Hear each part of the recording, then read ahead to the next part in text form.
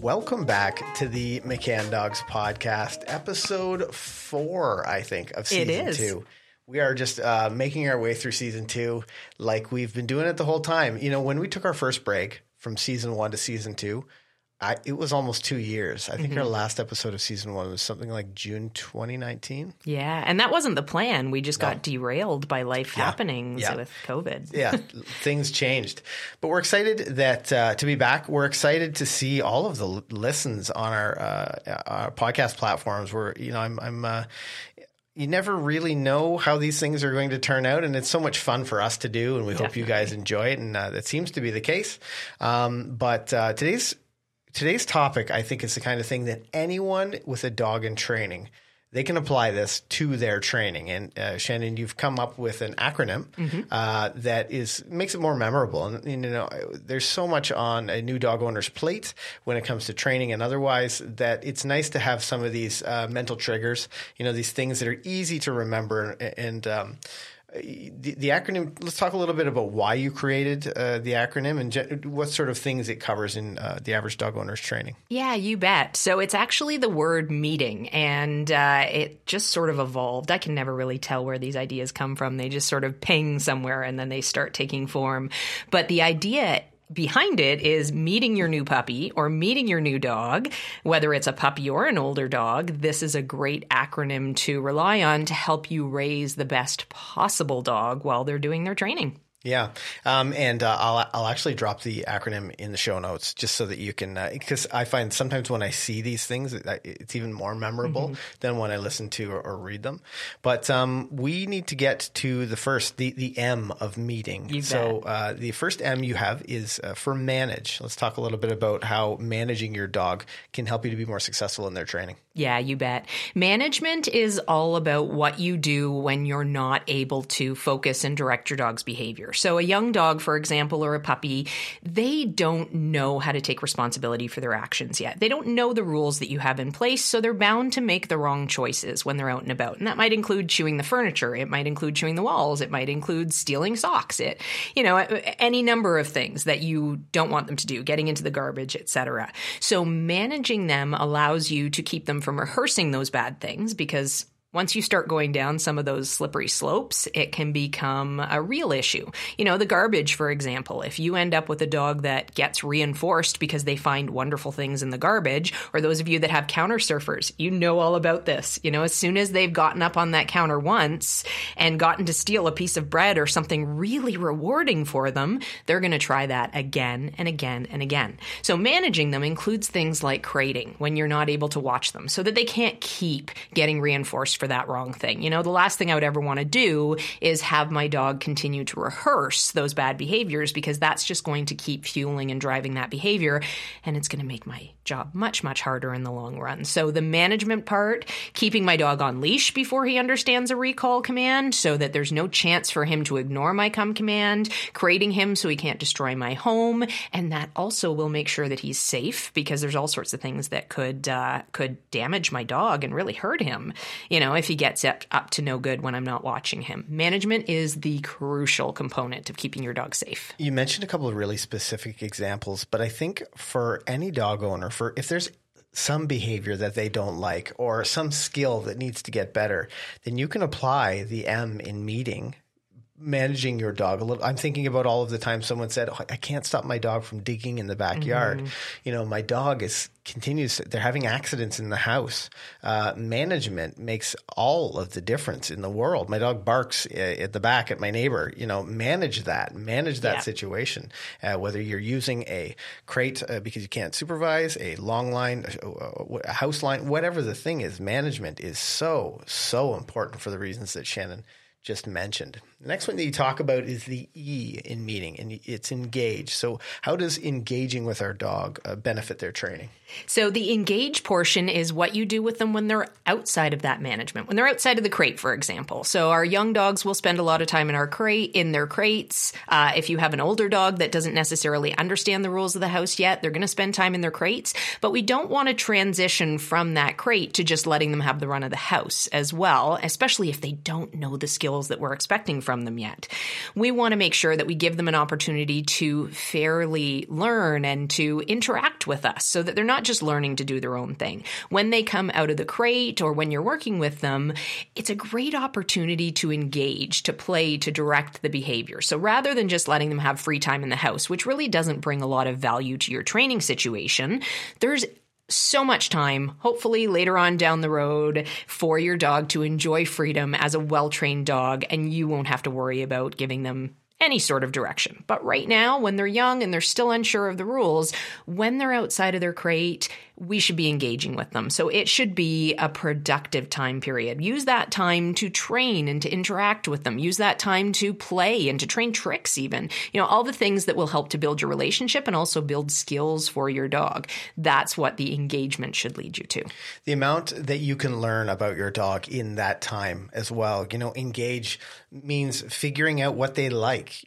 How do they like the bubbly, high-pitched voice praise? Do they like gruff and growly and fun, deeper emotion? Figuring out what really gives your dog motivation is what I think engaging. It's what it's taught me. What I learned about training dogs, and that every dog is just a little bit different.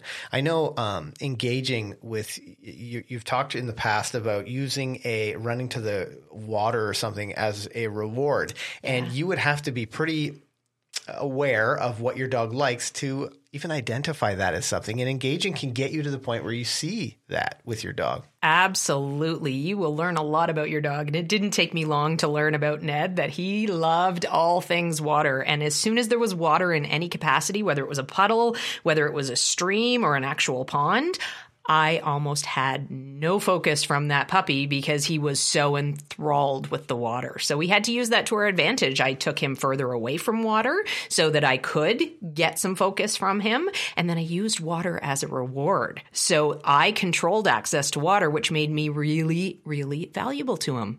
Because if he wanted the water, he had to go through me. Yeah. Does he love the hose? You like the garden hose? Anything. Anything water. If I had a water bottle and started, splashing it, he would lose his mind and be so excited about it. Life's just wonderful with water. With a Nova Scotia duck tolling retriever, right? I mean, it just makes sense. Yeah, absolutely. The next E in meeting stands for enrich. Now, we have some pretty maybe unique perspective on what enrichment is in your dog training and how you can find benefit from enriching your dog's life, and how some of the things that we don't believe in are that great for training. Let's talk about how enrich impacts your dog training in meeting. Yeah, you bet. So enriching is making your dog's life better somehow. And I always explain this as there's two forms of enrichment. And I actually have a document out there that has enrichments from column A and enrichments from column B. And the enrichments from column A are the things that you want to do a lot of with your dog. They're things like trick training. They're things like skill training. They're engaging with you with tug and play and teaching them rules surrounding play, etc. Things that enrich your dog's life but also have a benefit towards training are things that you should do a lot.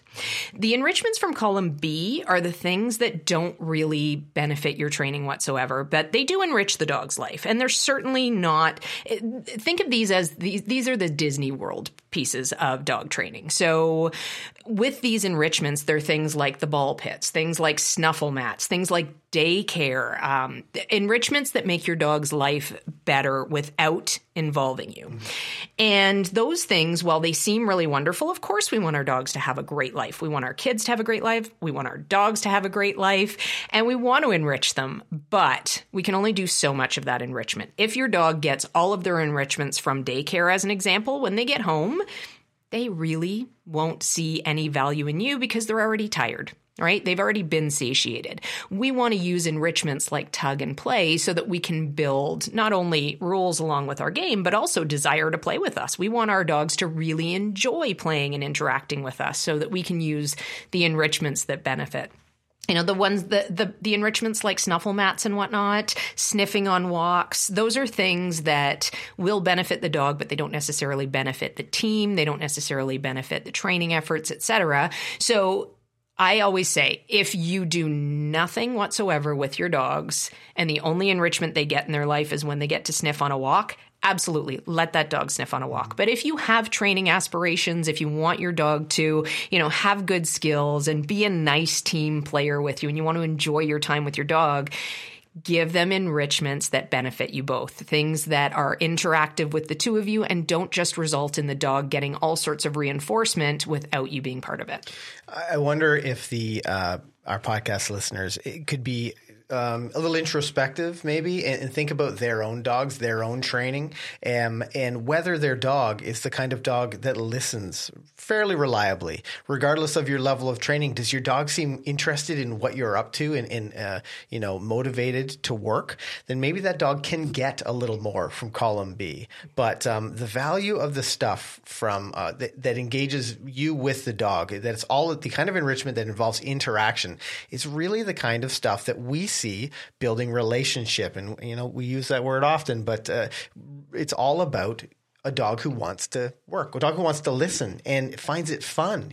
We're trying to teach our dogs that listening is a lot of fun, and there's a lot of value in it. And if you are giving your dog 2.5 hours of snuffle mat time, and they're a dog who isn't really that keen on listening in the first place, you're just not doing yourself you're doing yourself a disservice at that point.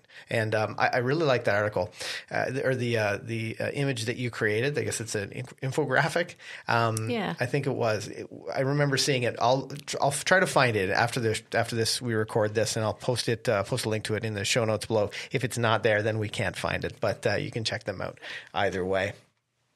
The T in meeting is teach. And I mean, it's maybe the most obvious, but possibly the most important when we talk about teaching a dog to listen, to have great skills. Absolutely. It's actually identifying that there is no natural desire in the dog to listen to words like sit or down or heel.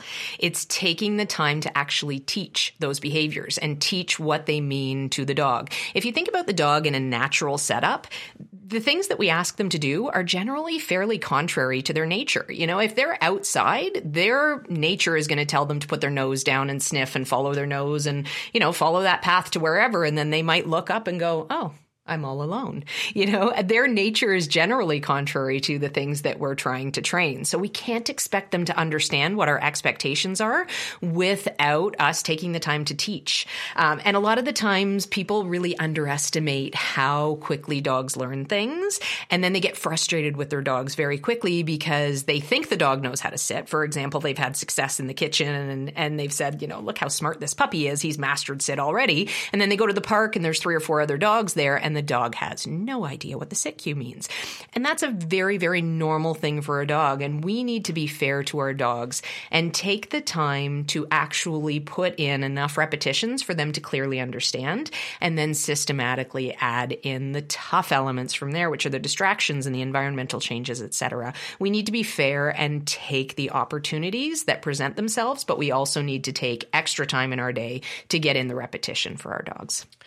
Such an important point. The next letter in your meeting is insist. And I know that the idea of insisting that our dog do some skill behavior or listen, might seem a little confusing, but it's also how we get to that point that we can insist that they listen, that they must come when called, because maybe it's a life-saving skill when I'm using it in this situation. Let's talk a little bit about insist. Yeah, absolutely. And insist does not mean you're ruling with that iron fist.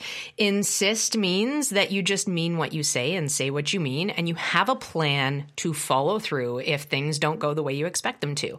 It doesn't mean that you need to be correcting every single behavior. It means setting your dog up to be successful to begin with and having something in the background or in the back of your mind that is a plan to move forward. So for example, if I ask my dog to sit and I don't get the sit, I would never just accept that and walk away. I need something that now says, hey, you know what? I was talking to you. I asked you to sit. Please sit. And in our life, that's a gentle placement into the sit. We are very insistent with that. And it's a very powerful thing because a dog that is really distracted by things, and the only thing you might have is the ability to get them into that sit with the placement, after a couple of placements, they're probably going to realize they're not getting to lunge at that other dog or person or whatever it happens to be. And they might actually decide to check in with you at that point to see what on earth it is that you want from them. And then you have the opportunity to say, you are such a good dog for paying attention here. And now you're holding that sit. I'm going to say yes, and I'm going to give you a really awesome cookie for doing that. And then that value starts to appear. So the dog starts to think, oh, if I make this choice or if I pay attention to you, better things happen. I didn't get to that dog or distraction anyways. And then training starts to form. But a lot of times what happens is we head out into the real world and we get overwhelmed with the real world. Our dog gets overwhelmed with the real world, and then we don't have a plan. We don't have a backup. So we ask the dog for something and we don't get it, and we go, oh, I don't know what to do now. And through that, and unfortunately through that rehearsal, the dog learns that they don't necessarily have to pay attention to the words that come out of your mouth because there's no real reason for them to do so. They'd much rather be staring and lunging at that other dog. Yeah, and to go back to the T that we just talked about, you don't want to be teaching your dog that they don't have to listen when a car drives by, or Brilliant. They don't have to listen when another dog is on their own walk. You know, you want to be teaching them that they need to listen to Absolutely. you. And that happens through repetitions of success, as well as us saying, I'm going to insist here, you were wrong, I'm going to make sure that you get it right, and then reassessing and moving forward with your travel plan or training plan, pardon me. Well, and just to reiterate, you know, from the beginning, you want to be setting your dog up to be successful. Yeah. And there is a teaching phase and a testing phase. And if you're not sure, you're in the teaching phase. You know, it's when you're very confident that you go into the testing phase, and your dog's more likely to make a mistake. Yeah. But before that point, you're doing your best to make your dog be right. Yeah, absolutely. And have that plan in place so that you know what you're going to face that day. There's always going to be variables and obstacles that pop out that you're not expecting. But at least if you have a little bit of a training plan and sort of a forethought in your head of what you're going to do if then else, you're going to be so much better off. Yeah, and moving along, in that idea of teaching phase versus the testing phase, part of the teaching phase is new challenges, and that's the N in your acronym. The new challenges. We need to talk about why that's so important in your dog's training. Yeah, absolutely. And think about all of the new challenges that are going to be presented to the dog. They get stacked very easily. And a lot of the times we don't really think about that as humans because it's not as hard for us to contend with as it is the dog. But even just thinking about the idea that you are in a quiet location first, teaching those skills, and now you want to add distraction to that location. So I might be teaching things in my house to start with. If I have a young dog or a fairly green dog, I'm going to start in a really quiet location. I always say the white room. Nothing going on whatsoever while I start teaching the sit. Then I'm going to add in mild distractions. So I might put something in the corner of the room that's enticing to the dog, but I'm going to make sure that he can't actually access it because I don't want him to be reinforced by the wrong thing. Which is such an important point and a mistake a lot of people make. It is. Yeah, it's really important. And that all sort of feeds into not allowing the dog to think that you're not valuable. So if I put a distraction in the corner of the room and then he's able to go and get that distraction and play with it, I'm really not gaining anything myself and he's not progressing with his training. So I'm going to put that thing in the corner of the room. It might be a little container of food. And then I'm going to have a leash on my dog so that I can keep control, and I'm going to work skills that I want my dog to understand despite that distraction in the corner of the room. And then as he shows that, you know what, I can sit like a champ despite that little food container in the corner of the room, I might add a toy to the room. And then when he says I can sit like a champ when that's present, I might bring a person into the room or something. I'm basically going to incrementally build on distraction. And we talk about this theme so much because it is so important. I really like that systematic way of helping the dog bridge one gap to the next, to the next, to the next, rather than trying to overwhelm all at once. So those new challenges, I tend to think about those in terms of adding distraction person to an environment. We talk a lot about the 3Ds in our training: distance, distraction, and duration. When you talk about increasing the challenge in your meeting acronym, you speak specifically about distraction. Why would you choose that as the first one in your dog training efforts? Why is distraction a good one to start with when you're training this new dog training? Yeah, it will help your dog realize that they're right despite that distraction. So, and the more you can do that, the more you can have a successful moment with your dog. We use food in training because it's a really quick and easy currency to give to our dogs. And what we're looking to do is create a little bit of an endorphin rush. When they do something right, we want to be able to pinpoint that with something that makes them happy. And that's one of the things that food will accomplish with that. So eventually what we do is we get to a point where the endorphin rush happens without the value being there. The skill itself starts to take on the value that food would have, for example. But the key to making that work is you have to get in enough repetition that the value itself transfers. If you do 2 sits, if you get 2 successful sits in the house where your dog sits brilliantly, no distractions really, and then you try to take that on the road, there's not going to be the value transfer there yet. There's not going to be that endorphin process where you now are out on the road and you say sit and your dog has that same willing desire to do it right because of that endorphin rush. So we need to spend enough time in the teaching phase before we get to the testing phase that our dog actually has value for the exercise itself, and then we can move on. One of the things I really like about using distraction as a challenge for my dogs or students' dogs is your ability to control it. You can very quickly and easily make it more difficult, a little bit easier, and you can still have great timing. Timing is so important in your dog training. So when we talk about increasing distance or to a lesser degree duration, it's harder to have great timing when you're 5 feet away from your dog. Yeah. But with a distraction, if I know my dog loves tennis balls, maybe I bring out a hard ball or a hockey ball or something that's not a tennis ball first. And then, as Shannon mentioned, with that sort of incremental increase, then I can bring out a tennis ball and I'm still close to my dog and I can help them to be successful, but I can easily staircase my way up the challenge ladder. Yeah. Allowing my dog to be reinforced for good choices, but being right there if they make a mistake. Absolutely. And what is important is that your dog gets to make a choice. So we spend some time showing our dogs how to get into a position or how to do a certain thing. So we'll use food a lot to lure in the early stages of the behavior. But we very quickly get rid of the food in terms of that lure because we don't want the dogs to become reliant on it. And this is where sometimes people will see the first little bit of an exercise and they don't realize that they have to get rid of that food in terms of the lure pretty quickly. Now, that doesn't mean that we get rid of the reward. We still reward our dogs for a long time. Before we start taking that food away or going to a random reinforcement schedule, we spend a lot of time saying, you're right, you're right, you're right, and you've earned a reward. But the key is in the timing. So once my dog understands how to get into the position that I'm looking for, and that's what I would use the lure for, I need to make sure, and I know we talk about this a lot, but it's so, so important, and it seems to be the whole in a lot of foundations. It's so important to now go to a little bit of a different timing where you might signal a sit, then mark with yes, then go to your pocket or your bait pouch to pull that treat out. So literally it is not in the picture until you've got the behavior you want from your dog, because now it's a reward, right? It's like earning the paycheck for having gone to work for the last 2 weeks rather than somebody saying, here's your paycheck in advance. Now, hopefully you'll show up for the next 2 weeks. This is exactly why people struggle with food training.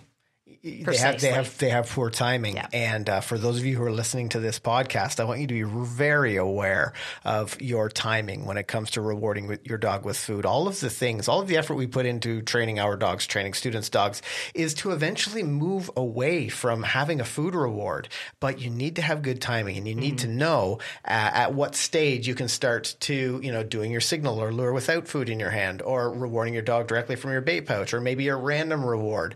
And one of the ways that you can get specific information for your dog is from our online training programs. We have 2 online training programs, Puppy Essentials for dogs under 5 months and Life Skills for dogs over 5 months. And we give people very specific advice for their dog. Maybe you can talk just for a moment about some of the things where, a student might reach out to you, Shannon, and say, like, I'm having this problem. How can they communicate, and how can you communicate with them how to fix it? Yeah, absolutely. So we actually have fully supported programs. You get to interact with us quite a bit in our programs. It's fantastic. We get to know our online students so well. It's been a wonderful experience to get to know people all over the world.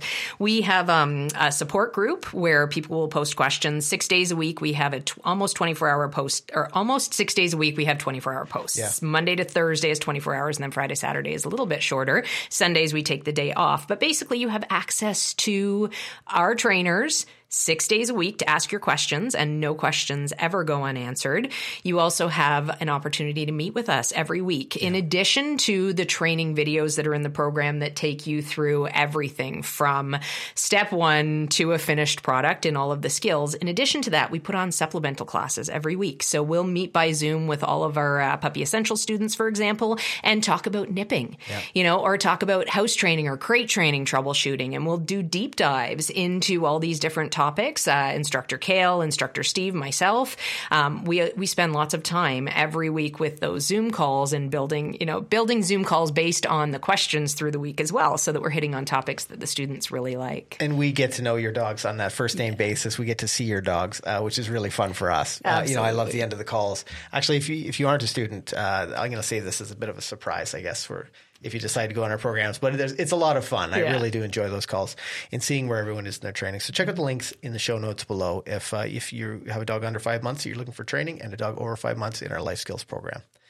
Now, the G in meeting, Shannon, generalize. And this is so important. And, anyone who's watched our YouTube channel, who's listened to our podcast, has heard us use the term dogs don't generalize well.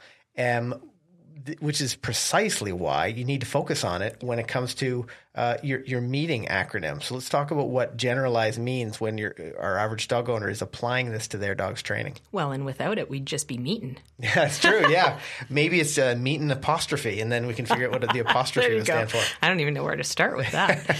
So generalize is the idea of getting out to different locations and exposing to different distractions. And that is what we started with New Challenges. But now we need to take it on the road. And this presents a challenge in and of itself. And last episode, we actually talked about springing. Spring has sprung. And that is such a challenge for new dogs because the environment changes so drastically. And it can be tricky because it's the environment they're used to in a lot of situations. So even their backyard is completely different. But getting out to different locations, exposing to different things, and just having your dog generally accept things in the environment as either off-limits distractions or safe, but things they don't need to worry about, and being able to respond to you in any situation is such an important thing. So crucial. They don't know the difference between a dangerous situation and a not so dangerous situation. And we need our come command to work regardless. So we need to make sure that we're practicing it out in the front yard. We're practicing it at the park. And then I go to a lot of strip malls when I'm working with my young dogs because there's all sorts of, there's traffic, but you can stay in quieter areas. There's people usually, but you can keep away. There's not other dogs to contend with. And I find it's just a really nice extra push with lots of extra distractions, but without too much challenge. I don't have to be right in the thick of things. Whereas with a park, I might at any point have someone come wandering over with a dog into my space, which would then compound too many distractions for me and my dog, set us up to not get it right. So I want to make sure that I pick and choose locations and environments that my dog can work in, but I also want to make sure that I am challenging a little bit tougher of an environment each and every time. Again, those increments are so important. Yeah, maybe now's a good time for some of these opportunities to go out and train our dogs because we're socially distancing. I've said before that this is probably the best thing that can happen to dog training because dogs aren't going to be overwhelmed by people because people have to maintain a certain distance or should be. Mm-hmm. When you talk about generalizing going to the strip mall is going to be a lot less busy So you can really be aware of the distractions. You know, one place that Kayla and I took Beeline, because when she was quite young, she hadn't spent a lot of time in an urban setting. So we went down to the lake, just 20 minutes from here. And it was relatively busy, but it was an opportunity for us to, if she was doing well, we'd go from, away from the lake where there were fewer people down into the parks and where there were lots of people. So we had an opportunity to do that. She was very successful, great little dog. She was getting great information. Kale was, we were being very sure of every step that we took. But then we just went and sat outside of like an ice cream shop. And I mean, I love ice cream. If you've seen the YouTube channel or heard me talk about anything, I have a sweet tooth. But it was a good place for us to adjust our distance. If she were, if she looked like she was, confident and comfortable as people went by and checking in with us and making a great choice to remain in that sit, then we could reward her or praise her. But these are the kinds of opportunities that you want to think about. Maybe there's some place in your hometown or in your city or wherever that gets a little bit of foot traffic that has also got, a nice stretch of sidewalk or boulevard that you can adjust your distance and be successful with your dog. But what's so vitally important is that your dog knows that a sit-in at your side is the same, whether you're in front of that store or you're at the park or you're in your front yard or you're in the lobby of your apartment building. That sit means sit. And that is the kind of generalizing that can be applied to all of your skills and allow you to be more successful, go more places with your dog, do more with them. Yeah, absolutely. And it's so important to get in that experience as well. Going back to the idea that generally when we are training our dogs, we're asking them to do things that are contrary to what their nature would tell them to do. This is what generalizing is all about. If they get to a new location, their instincts tell them to survey the scene, make sure they're safe. And we're asking them to ignore that instinct and pay attention to us instead in some of these situations. So it's so important that they've had experience knowing that they're going to be safe doing that and that we've got them. Absolutely. Great words to end the podcast on. I think it was a nice summary. Now, as I mentioned, I'm going to drop the acronym in the show notes below so you can check it out. The meeting acronym. I think it's another great invention from Shannon.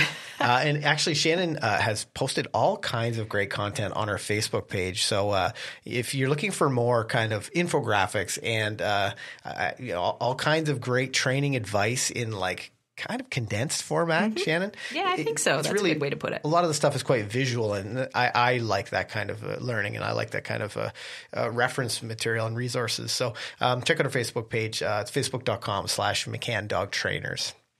Now, I want to thank you for listening to today's podcast. If you're watching on the YouTube channel, thanks for stopping by. On that note, I'm Ken. I'm Shannon. Happy training, guys. Bye for now.